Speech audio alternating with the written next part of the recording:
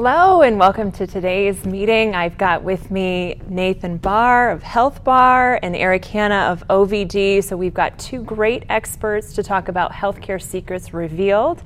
I'm going to be your host and moderator. I'm Jody Schaefer and owner of HRM Consulting. We're a consulting company, human resources, out of the Lansing area. And so I'm really interested to hear about this conversation today. I have a lot of clients that are struggling both from an employer perspective, but also as a consumer of healthcare. And now more than ever, it's on the front stage. So without further ado, let's move into some introductions. Eric, if you want to kick us off, a little bit about your background and why this is an important topic for you. Yeah, I've been really excited to get into this topic. I've been in healthcare for about 20 years. From different seats at the table, from running physician groups to being a decision maker within employers on how to roll out benefits, and now from the employee benefits consulting side. So I've seen this system we call healthcare, the inputs and outputs, and frankly, the crazy amount of waste that's in the system. There's about 20 or 30% of waste on every dollar we're spending. And, the average cost for a family right now is about $21,000, and that's just obscene. Yeah. And so those two things combined, I think, motivate me, from the lens that I look at it to, help employers, become more efficient and engage their employees in different ways so that we can have a better experience within the system. Now, what's OVD? That's where we're coming to you from today, and this is your employer of late, and so tell us a little bit about what you do there. Yeah, so I'm an employee benefits advisor at Oliver Van Dyke, or OVD Insurance. We're in Grand Rapids. We have about 100 employees. We have employee benefits, commercial and personal lines. It's very family-oriented, locally owned and operated agency. And we really pride ourselves on a service model that, really wraps around the employer group from whichever perspective that we're engaged on. Sure. Creative and customizable, I think, are two sort of unusual ways to think about employee benefits from a typical insurance provider. So glad to have you here today. Right. And Nate, share with us a little bit about your background. Yeah, thank you. I am a registered nurse. I started practicing about 12 years ago, and really from that bedside component, just love taking care of people. I got a really great experience in the healthcare environment. Primarily in the emergency department, and started seeing some things that didn't really match up that well. Was able to take on some administrative roles and peel back the layers of the onion, you could say, and really got a full breadth of knowledge where I saw a mismatch of incentives, a mismatch of objectives from what a clinician would feel versus what maybe a hospital system or administrator would feel. And so really kind of putting all that together and thinking, there's a system that's built backwards in a sense, and really, why are we doing it this way? And a lot of the things that prevents transparency in healthcare and truly driving quality outcomes really kind of built up in me over that time within the industry, and so decided to start a business called Health Bar, which really focuses on a lot of the things healthcare is not doing. So transparency, access, quality outcomes, things that really drive a better future, and where I see medicine should be going. Great. So the idea of today's conversation is to talk about some of those healthcare secrets from an insider perspective, and certainly the two of you bring some really great vantage points to that. I think you've got some personal stories to share too that those listening will absolutely be able to relate to. But it's not just some of those secrets, but it's what can we do about it, right? It's going to be solution oriented. So we're looking at a really valuable, I think, conversation and a good way to spend 30, 40 minutes of your time today. So let's talk about the topic of transparency, Nate. You brought that up, lack of transparency, and how Health Bar is really aimed at switching that. So from a transparency perspective, what's wrong with the system? And what can we do to make some strides in the right direction? Yeah, as a consumer of healthcare, you see a hospital and you go there when you're sick or injured or ill, and it seems fairly basic on the front end. You go receive care, that care is delivered, and you leave. But really, I think what people don't really understand is how much goes on behind the scenes. Truly, is you have those frontline clinicians providing that care, but that's the tip of the iceberg. There's so much below the water And it's so much of what makes up our system today that makes it nearly impossible to be fully transparent on the other components of healthcare. Healthcare is a complete ecosystem that exists far beyond the actual care being delivered.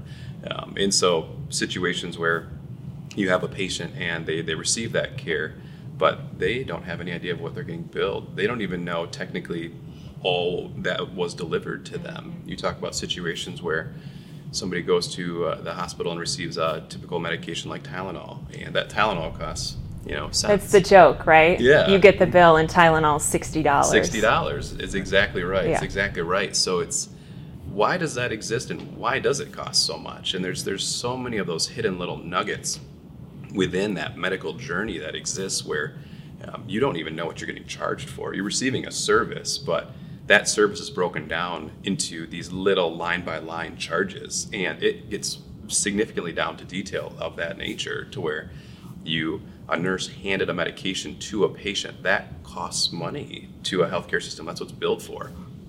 Or a medication's administered through an intravenous line. Those are all things that have very specific charges associated with them that make up this huge complex ocean of charges that comes through after care is delivered. And so you think you really understand what's going on when you receive care, but the other components of that are wildly complex.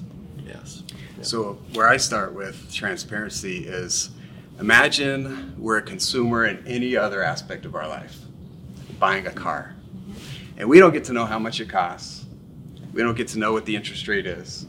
We don't get to know all those buyer decision points until after we sign on the agreement saying we'll pay. It's insane, but we've somehow accepted that as consumers in healthcare. And frankly, the system itself doesn't have motivation or incentive to do it a different way.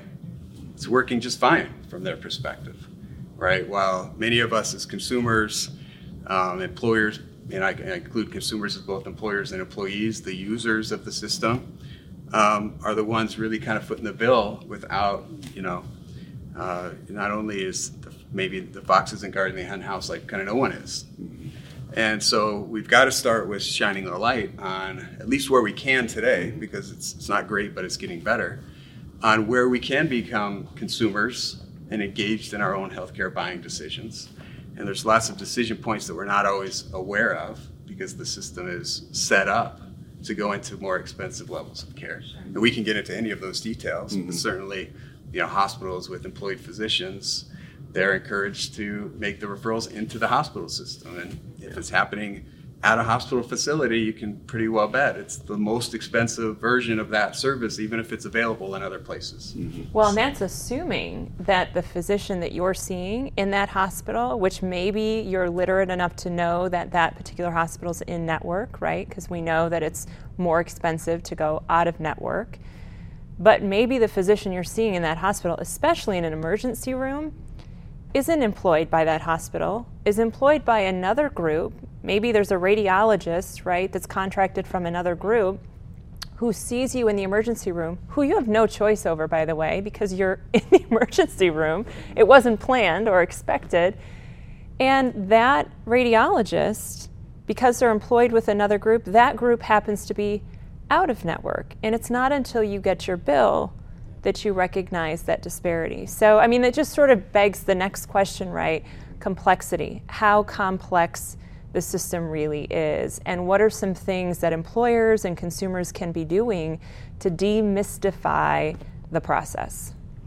Yeah, the in-network, out-of-network component, I think how things are so siloed and segmented, and truly is, you go and receive that service, and it's provided by all these different layers, and it gets to that level of complexity, but then you get down to why are there in-network and out-of-network providers? Why in a system that we're seeking from a consumer side care in a situation where we a lot of times don't have a lot of choice? Why does it have to be set up that way to where an organization cannot operate with everything in network or not have networks at all, more so? And so that's where all of that conversation comes. We're providing this set of care to an individual. Let's look at that set of care maybe break it down into its parts because it is a business, and and revenue is generated from that. But take away that in-network and out-of-network complexity and really make it simpler. And that's where healthcare has driven itself to this complex structure where it needs to more so say, how do we simplify that structure? How do we get down to a part where these are questions now, but they don't have to be questions forever? Are there options to, help the consumer or provide services in another way? I mean, Nate, you said I was an ER nurse and I was in a system and I saw all this craziness going on and I thought, it doesn't have to be this way. And so you spun off and created Health Bar. So, on the topic of in-network, out-of-network, Nate, you said getting rid of in-network, out-of-network altogether is one possible solution. Are companies doing that right now? Are there concierge-type offerings that just eliminate this altogether? Yeah, well, as a starting point from my perspective is there is a new hospital transparency law that requires hospitals to post their top couple hundred procedures. And then there's services then that are kind of manipulating that so it makes it user-friendly from a consumer end. And I think it's not nearly far enough, but it's at least kind of a start, although frankly a lot of hospital systems are dragging their feet and not complying. But it's at least kind of a path in the direction of how can we help the users of healthcare understand that the cost isn't just my cost share, that the cost is a total cost that's impacting the plan I'm part of, which might be my employer plan, and that impacts future premium too. So it's not just that my deductible is this much and my out-of-pocket max is this much, but if we're picking a $50,000 procedure that could be done maybe at even higher quality in some cases for 20, it does impact me, even though in the immediate I'm sometimes thinking about, well, what's my cost share? From a provider perspective, there's data out there that says only about a third of patients identify a primary care physician and have a good relationship with a primary care physician. And I think that's where services like Health Bar come in to help fill that gap. 2/3 of us don't have that close relationship. And if we have one, we go and we see the physician for 10 minutes rather than a half hour where they know us, they know our family, they know our history, they know our work stress, they treat us as a whole body. And I think that's degraded in some ways the access into the system because we don't have that anchor point like we used to. Why do 2/3 of us not identify a primary care physician? I can tell you why I don't. Sure. Part of it is I never had one. I had like a pediatrician until I was 18 and went to college. And then quite honestly, in my early 20s, all the way through to present day, I've been relatively healthy. So when I go see a doctor, it's because I have a very specific need and I'm basically looking for a referral. With the exception of, because I'm female, I have an OB-GYN who is my yearly healthcare touch point. But aside from that, haven't had a primary care physician, or the one that I did finally find because I thought I should be a grown-up, finally do this, became a hospitalist and got out of the outpatient primary care altogether. So you have that changing person, so that's hard. You talk about relationship building. If the person keeps changing or they go from this practice to this practice to this hospital, that's frustrating. But also for all the reasons you said, it's a complex, expensive proposition, and most of us are not going to subject ourselves to that. If it's path of least resistance. We're human beings, path of least resistance, right? Yeah, there's so many things in there that I'd love to unpack. Right. It highlighted so many great things as you're saying it, and I'm thinking about it, and I really want to hit in on that comment of why do so many people not have primary care physicians? And from my time in the emergency department through developing a business like Health Bar, you see the system, the healthcare system as it's built. And it's truly, instead of, I think, healthcare, it's a misnomer. It's truly sick care. Yeah. Healthcare is truly a sick care system. And that's where, if you look at the span of somebody's lifetime, when do they get sick? They usually get sick later in life. You're young, you're healthy, and you think you're doing great. Like, I don't need a primary care doctor because I feel great. Because we think of needing a provider as something that I need when I'm sick, not when I'm feeling good. Yeah. And it's truly the paradigm shift that I think healthcare needs to take, is how do we engage individuals in a primary care fashion, in a health promotion and prevention fashion, to say, I want to interact with Nate as my provider. I want to interact with my healthcare provider in that way, to be a coach and a mentor and somebody that's actually going to help keep me healthy, not only treat me when I'm sick. And then if you think about it that way, it transitions that mindset from this sickness approach to more of this wellness approach, and how healthcare can shift to this whole new type of system. And then if you can couple that with the advances that have been made in telehealth, now if I move, which again, that age group we're talking about, early 20s, possibly up through mid 40s, is fairly transient too.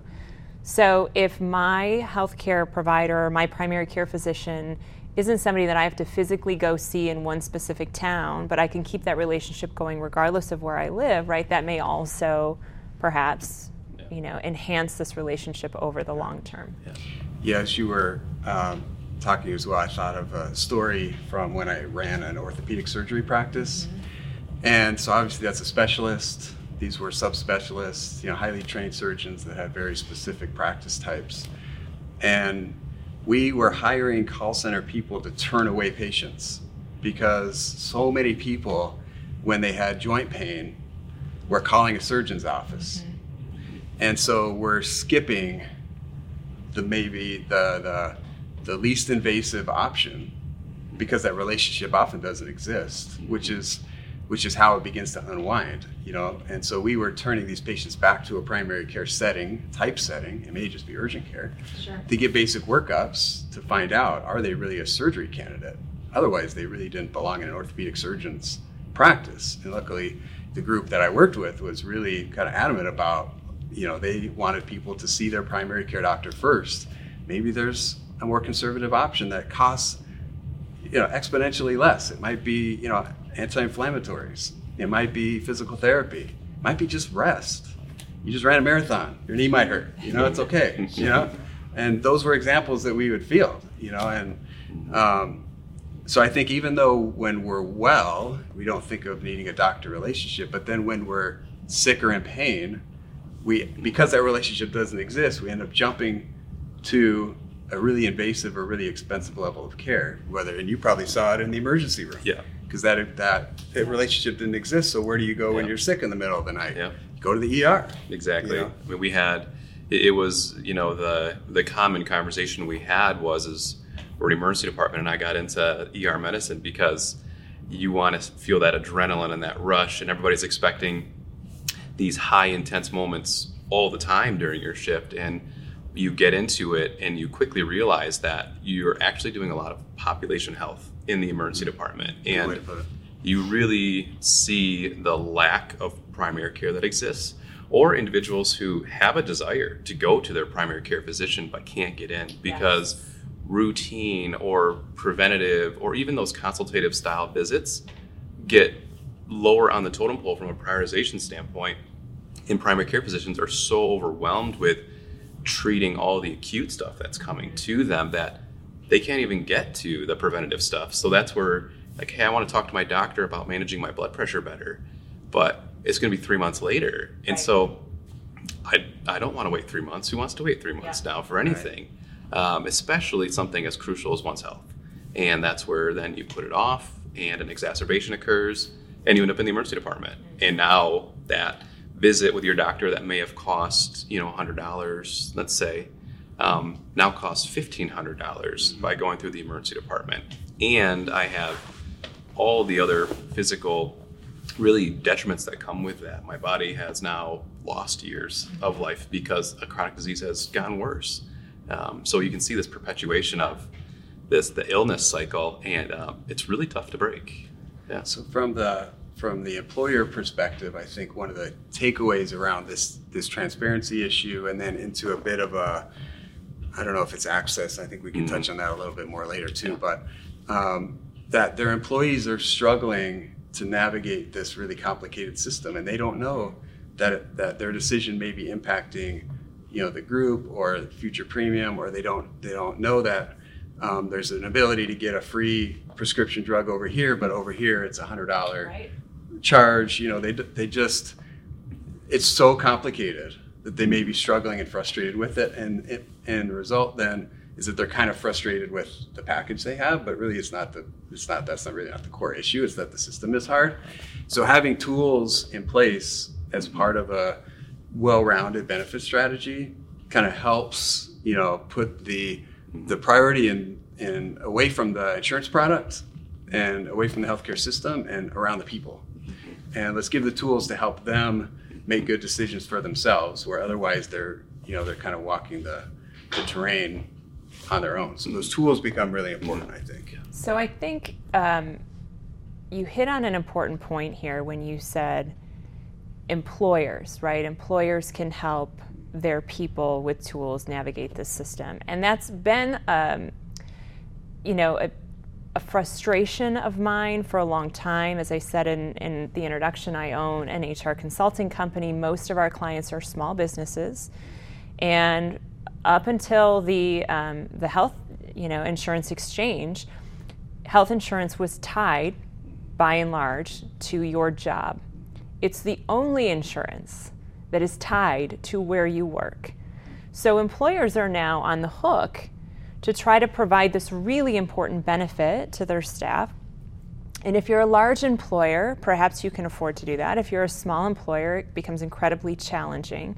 But not only are you tasked to provide health insurance, or you're expected to, especially in a tight labor market like we are right now, it becomes a competitive advantage, but you also are supposed to then help them understand how to use the product, how to use the system, and if they have a poor experience, who do they come to? They come to their HR department, or if you're a small business, whoever happened to run the benefit meeting, which might have been the owner, it could have been the controller, and they say, I just got a bill and I don't understand this. So now it's not just educating the people, the consumer, but it's also educating employers to be that, that advocate for their people.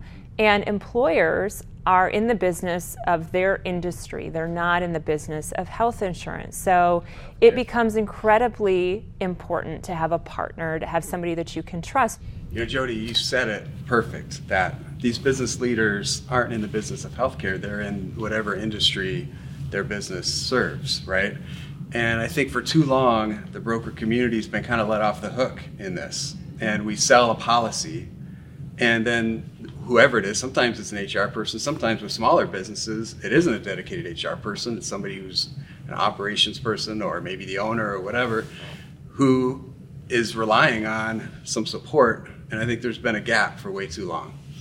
And so I think where we need to go with this is we need to be true consultants and advisors that are bringing more tools to the table than just the insurance product we're selling.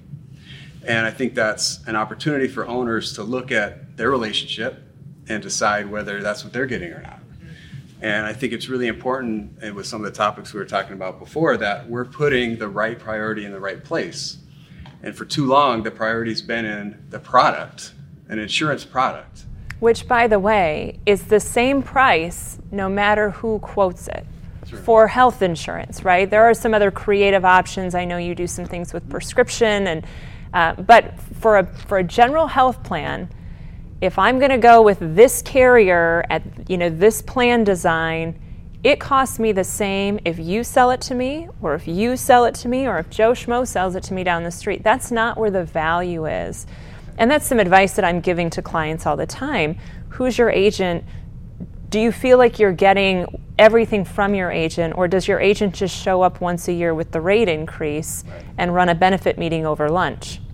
Unfortunately, because that's been so prevalent, the assumption is that's still sort of good service, quote unquote. Right. They answer my phone, they respond when I have a problem, and they bring me my renewal every year. Yes. And I don't think that's the way to engage. I don't think that's how you produce high-performing benefit plans that are efficient. We talked about waste earlier. Yeah. We're not going to get to eliminating waste in plans if we're just, on the hamster wheel every year. It's getting towards renewal, and now we're looking at it.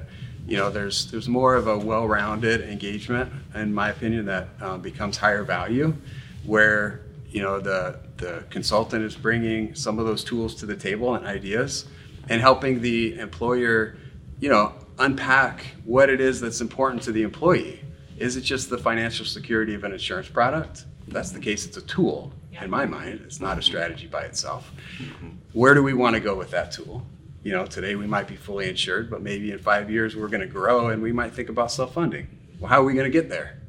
It's not up to the HR person or team to unpack that, in my opinion. That's where we come in and provide the support, but it becomes a partnership that we become as an important part of the team as, your attorney, counsel, your the banker, CPA, yes, on down the list. Agreed. Because this is a big cost item, just like a lot of these other risk areas, right? And so, we need to take that emphasis off the product and put it back and wrap it around the people. And then we start making different buying decisions and start creating a picture that starts meeting the needs of the employees a little better.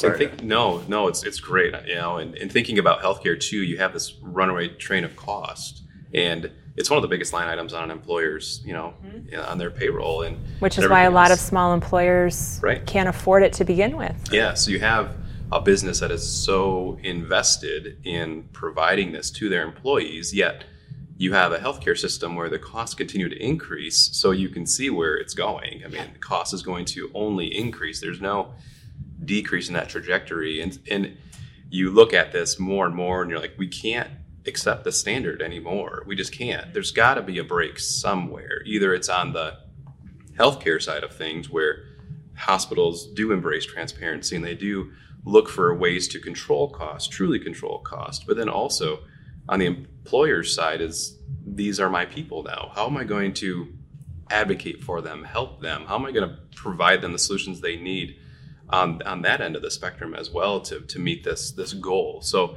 from my experience, I'm not going to wait for healthcare to figure its way out. I think there's got to be creative strategies that come a lot faster, given the industries and how they look. And I think from the employee benefits side to creative solutions and new industries, how do we incorporate those into this benefits package for an employee? How do we provide them something more than an insurance policy? So we've hit on this word creative a couple of times, right? And for those that are watching, I want to make sure that they walk away with not just the idea that it could be better, but some real concrete things that they can be thinking about within their own business, or they can take back to their current agent and decide whether or not that agent is still the right agent, or maybe they need to contract with a few supplemental resources to sort of surround the tool and make it more of a strategy. So let's dive in, if we can, to what you're seeing on the front that might be innovative.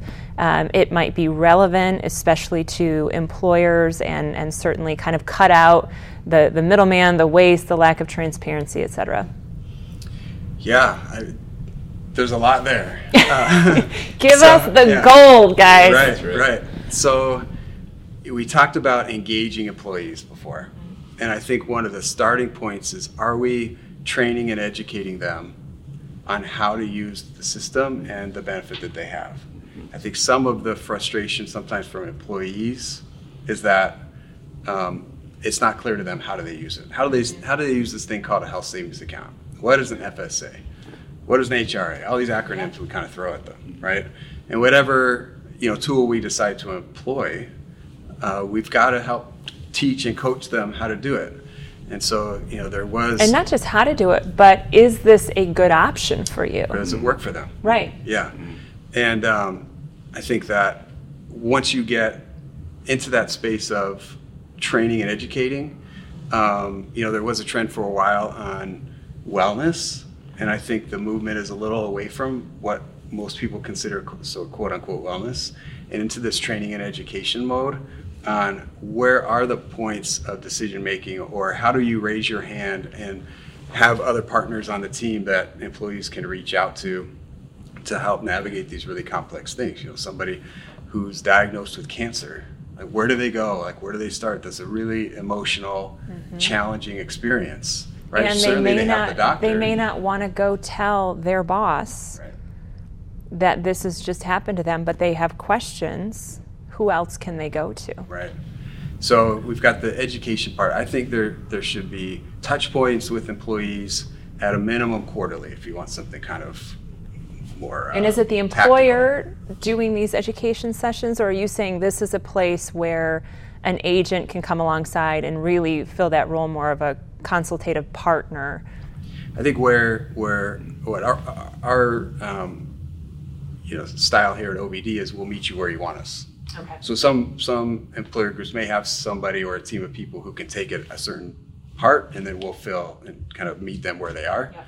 Some may not have it, and we need to meet them a little bit farther. So we want to meet them where they are. And so we're not here to say you got to do it our way. We're not here to say you got to figure it out yourself. It's where are you and where can we best support you? Okay. So I'm hearing employee education. Yep. I think as much as we can remind employees and put in place transparency tools so that they can see prices and start to look at their healthcare as a consumer as best as possible, I think that helps. Having the right partners, like we've said before, that can be that independent third party that somebody might be more comfortable reaching out to. And I think back to that education and training part, it doesn't have to be new teaching. We cram a lot into an enrollment meeting, a lot. And sometimes those are 30 minutes. We got to strip that out throughout the year, each piece, almost like a page in each, in the guide, once a month. Hey, don't forget about the EAP. Hey, don't forget about, to use all your flex spending money or whatever the case might be on down the line. So sometimes it's stripping it out because that is a hard time to absorb a lot of really complicated information, make a critical decision on your financial and health in a very short amount of time. And then we don't hear about it a lot of times. And typically it's calendar year renewals, so it's right around the holidays. We're trying to find a time when people are not on vacation. We just cram it in. Right. Yeah. Right. Nate, what are you seeing on the creative solutions side? Yeah, seeing how it's really where my mind went with Health Bars, that the world's colliding. Business and healthcare are colliding right now from a cost standpoint to an access standpoint to a benefits standpoint. And so thinking about that veil that needs to exist between the business and an individual's healthcare, because there's privacy components. Yes, I have a lot of very personal things that exist in my own health history that I don't want my boss to know or my HR department to know, and for a wide variety of reasons. Because I'm at my job doing my work, and I want to do that work, and I don't want somebody else knowing all my business. Sure. So, but then you do have the complexities of a health plan as that tool. So it's like, well, who is going to explain this to me? And so you have these very significant needs, and you have an individual who has really not a lot of great access points to solutions for this need. And so really saying, how do we take that concept of healthcare and the business environment colliding, and how do we put the two together? How do we bring healthcare to them, health providers to them, not just insurance and not just a smoking cessation program and wellness? How do we incorporate healthcare into their business environment and their life, really? And that's, we've talked about a lot with individuals not being able to access primary care and using inappropriately a lot of these medical services. And so how do we solve that issue of health exists every day, all the time? How do I make it so accessible that it's a second thought and I use it in that effort to feel better, to get better, and to stay better? And so, I think concepts of bringing, clinicians and providers directly on site, typically not an option though for many small to mid-sized, even that low, tier of larger employers. You really have to get to that very large employer threshold to be considering cost effectiveness having an on-site clinic. So it's how do we get those benefits that we know are really good or for our employees that need them into the workplace to make them so accessible to where you're utilizing them on an afterthought basis. This is available to me and I'm going to use it. And I know exactly what I'm getting and how much that costs. So let's think about this for a moment, because I know I've got 2 children in school, and I know, especially as they went through elementary school, there were various points along the way where healthcare came into the school, whether it's vision screening, hearing screening. They had free dental clinics that came. My kids got their flu shots for free, right? It was just showing up at the school. It made it really easy to participate. Can we learn from that model, and what are you seeing? You know, who's out there, who's delivering these sort of, again, concierge type services, and taking that idea of education and nursing and education and now moving it into the employer zone? Yeah, there's, if you look at where healthcare was way back, doc carrying around a brown bag into your home, pendulum swing. Yeah, very personalized, to now this huge consolidation. Everything has to exist under one roof, and you have these massive health systems that keep pulling more in. And you look at the objectives of the healthcare systems, and it's growth. It's growth both on a physical size, a brand size, a profitability side. And you really see the direction they're going, and to say primary care is shrinking and shrinking and shrinking, and there's less and less from a resource standpoint being put to that. And really you see this trend, going the complete opposite direction to where there was that previously. There were, providers in schools because there's value there. Right. It's tried and true. It's just there's a industry trend in healthcare that's pushing opposite to that. So is there something on the market right now, and I'm truly asking this from a place of ignorance because I'm thinking I have clients that would be really interested in this answer. Are there services that an employer could contract with directly that are outside of maybe what's covered under a typical health plan to bring clinicians on site for some of these routine, whether it's a vaccination clinic or it's a blood pressure screening or something like that? Again, I'm just trying to take like what's happening in the schools and trying to translate it into an employer environment. If I could take the first part, because I know you want to jump in on the second part. Yeah, of course. But so yes, and some of that goes back to what's the overall game plan moving forward with any employer group, right? And we can create the financial arrangement so that an employer can direct contract with providers so that there's a more direct relationship, and quite often you make it a lower cost share. Maybe it doesn't cost them anything. Sure. If they want to use that one, they don't have to, but that resource is available. And then promoting the heck out of it so that they know and remember that it's there. So there are those sort of newer concierge type relationships where you can't have that direct contract with an employer. Certainly, the bigger the group, the easier that part is. But I think as you look at what's creative, to your earlier question, not channeling everything through the same funnel is where we start making best of breed type benefit offerings. Meaning we're not just going to assume that the health insurance plan has it all covered and taken care of, because we don't really know what's behind that curtain sometimes. So how do we break it apart and do things that I call unbundling the plan design and put the right parts in the right place depending on the group's needs. But there are those sort of direct contract relationships. On Nate's earlier point, primary care physicians are one of the lowest paid doctors. And so in medical school, when a med student is deciding what track to take, that often is not the first choice, because they're the least compensated and they're paying more and more money to get out of school. And so it becomes this other pinch point of access problems that we can overcome with more direct relationships. But I'll turn it over to you on that. In the solutions, it's what I saw from my time being in the emergency department and seeing people use us for primary care. It was there are significant access problems. These aren't there's stereotypes that are put out there. These are not people in those stereotypical groups. These are everyday normal consumers, and it's as we're out there and looking at this, it's yes, there needs to be a solution. So one of the core foundational components, what we built with Health Bar, was the ability to mobilize medicine. How do you take it away from that push from the health industry of getting in everything under one roof and brick and mortar everything, and saying healthcare should happen where you are. It shouldn't happen where I am. I don't want to make people come to me all the time for their needs. Let's go to them. And so we've developed a healthcare network and a system to where we provide licensed clinicians, nurses primarily, to go on site to employers, to provide screenings, to provide vaccinations, to provide coaching, to draw your lab, so you don't have to go to an outpatient lab to have that done. I mean, think about the productivity increases that could occur. That missed day of work that had to happen because I scheduled my doctor's appointment. It's the only time I could get in.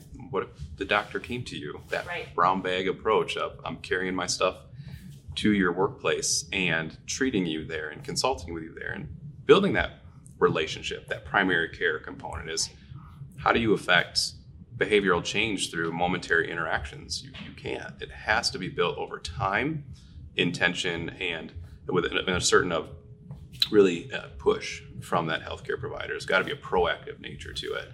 And that's truly where these employers, I think, stand to benefit significantly from strategies like that, because it then does feel like a significant benefit to their workforce that actually making them healthier and happier. It's producing. Right, which has that ROI for the employer, right? I mean, clearly I want to take care of my people, and I want to make sure they can put food on their table, but I also want to make sure that they can wake up and feel good and come to work tomorrow, and come to work for me, if at all possible, right? So anything I can do to make that easier for them, good for them, makes me look good, and if I can do it at the same cost or lower cost, why wouldn't I? Right. But we're so conditioned under a traditional model that many of us, again, right, because employers typically are not healthcare experts, we're relying on somebody else to tell us what the options are. And when the option that we get is one, and it's called insurance and it costs this much,